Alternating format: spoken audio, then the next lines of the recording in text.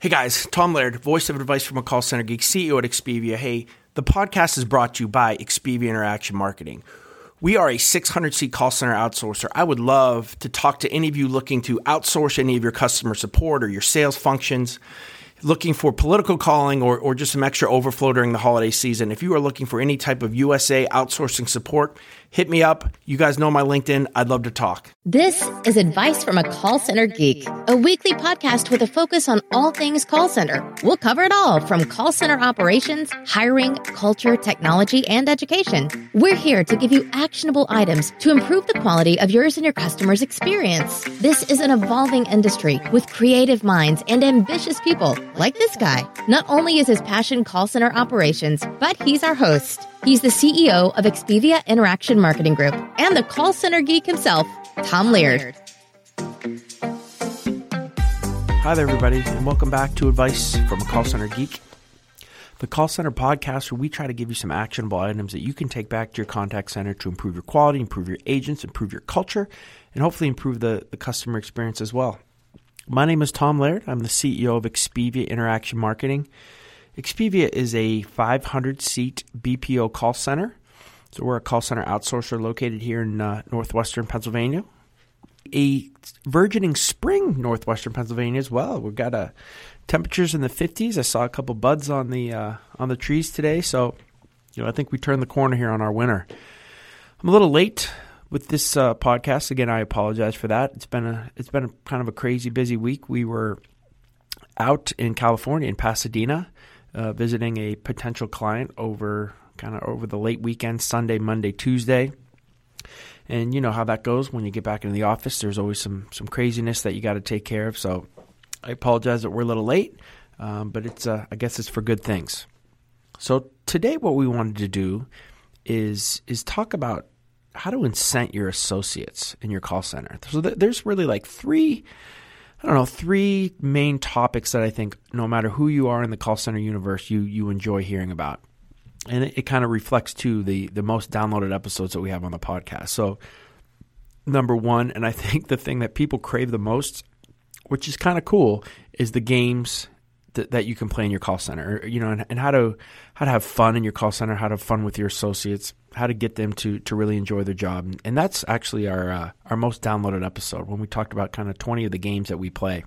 So popular that, in the next couple of weeks, we're going to come out with another 20 more games that we have, because I think that, that was so well received.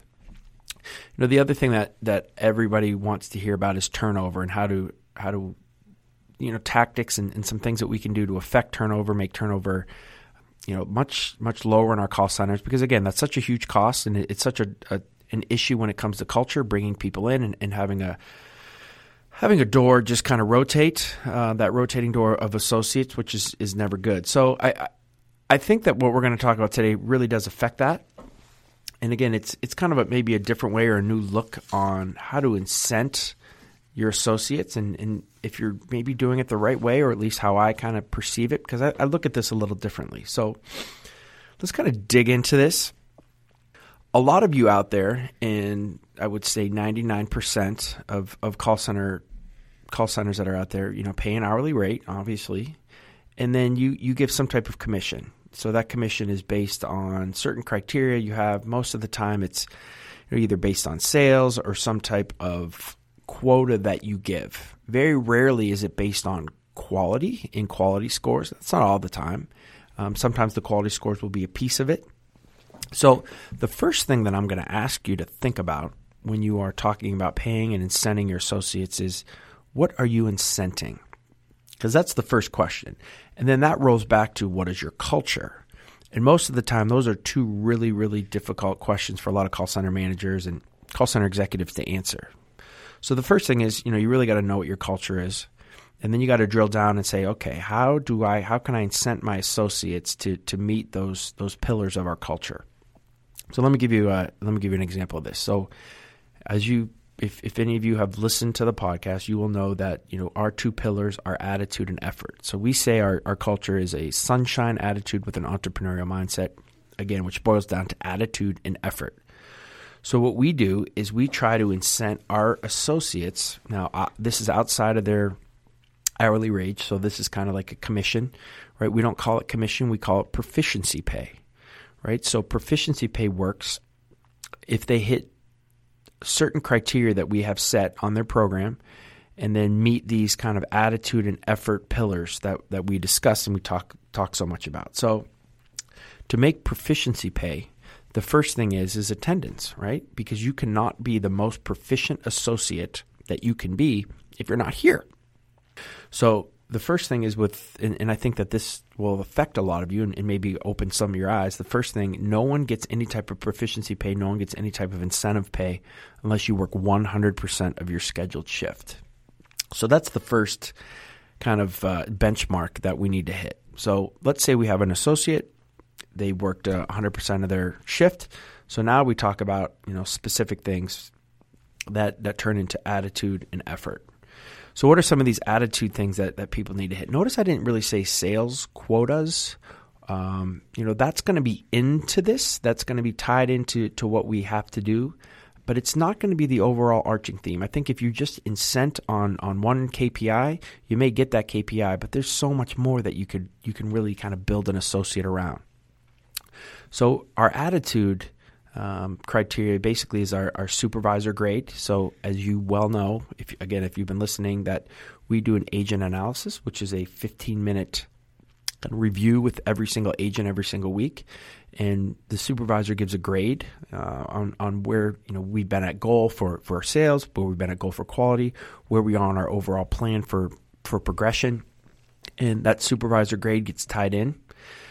We then talk about our speech analytics, and this has been the biggest kind of change into how we can really pay our reps, because not only do we have a supervisor that's grading this, we also have some real criteria or a real score to see if somebody's had a good attitude, because our speech analytics is going to tell us what kind of sentiment score our agent has given for that week.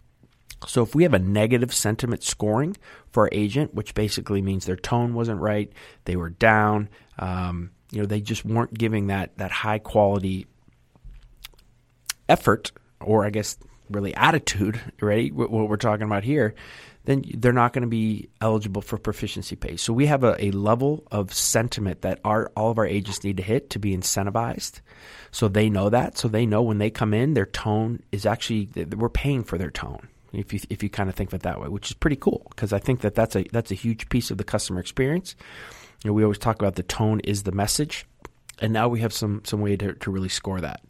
And then the third thing that we look at is really quickly any adherence to policies, right? So if there's any type of write up, or we have a pretty strict dress code here, believe it or not. I know that goes against the grain of most call centers.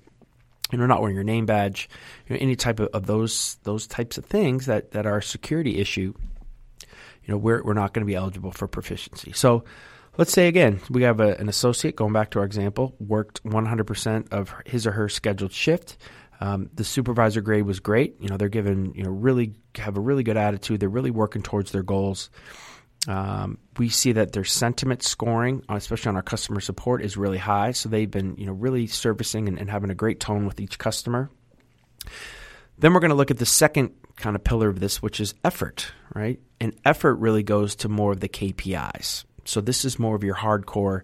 If you have retention goals, if you have conversion goals, your QA scoring, AHT, those types of telephony metrics, and also sales metrics or quality metrics that you guys have to hit. Obviously, you need to benchmark that and come up with a level that you believe is above average, because we should not be incenting average. We should be incenting above average.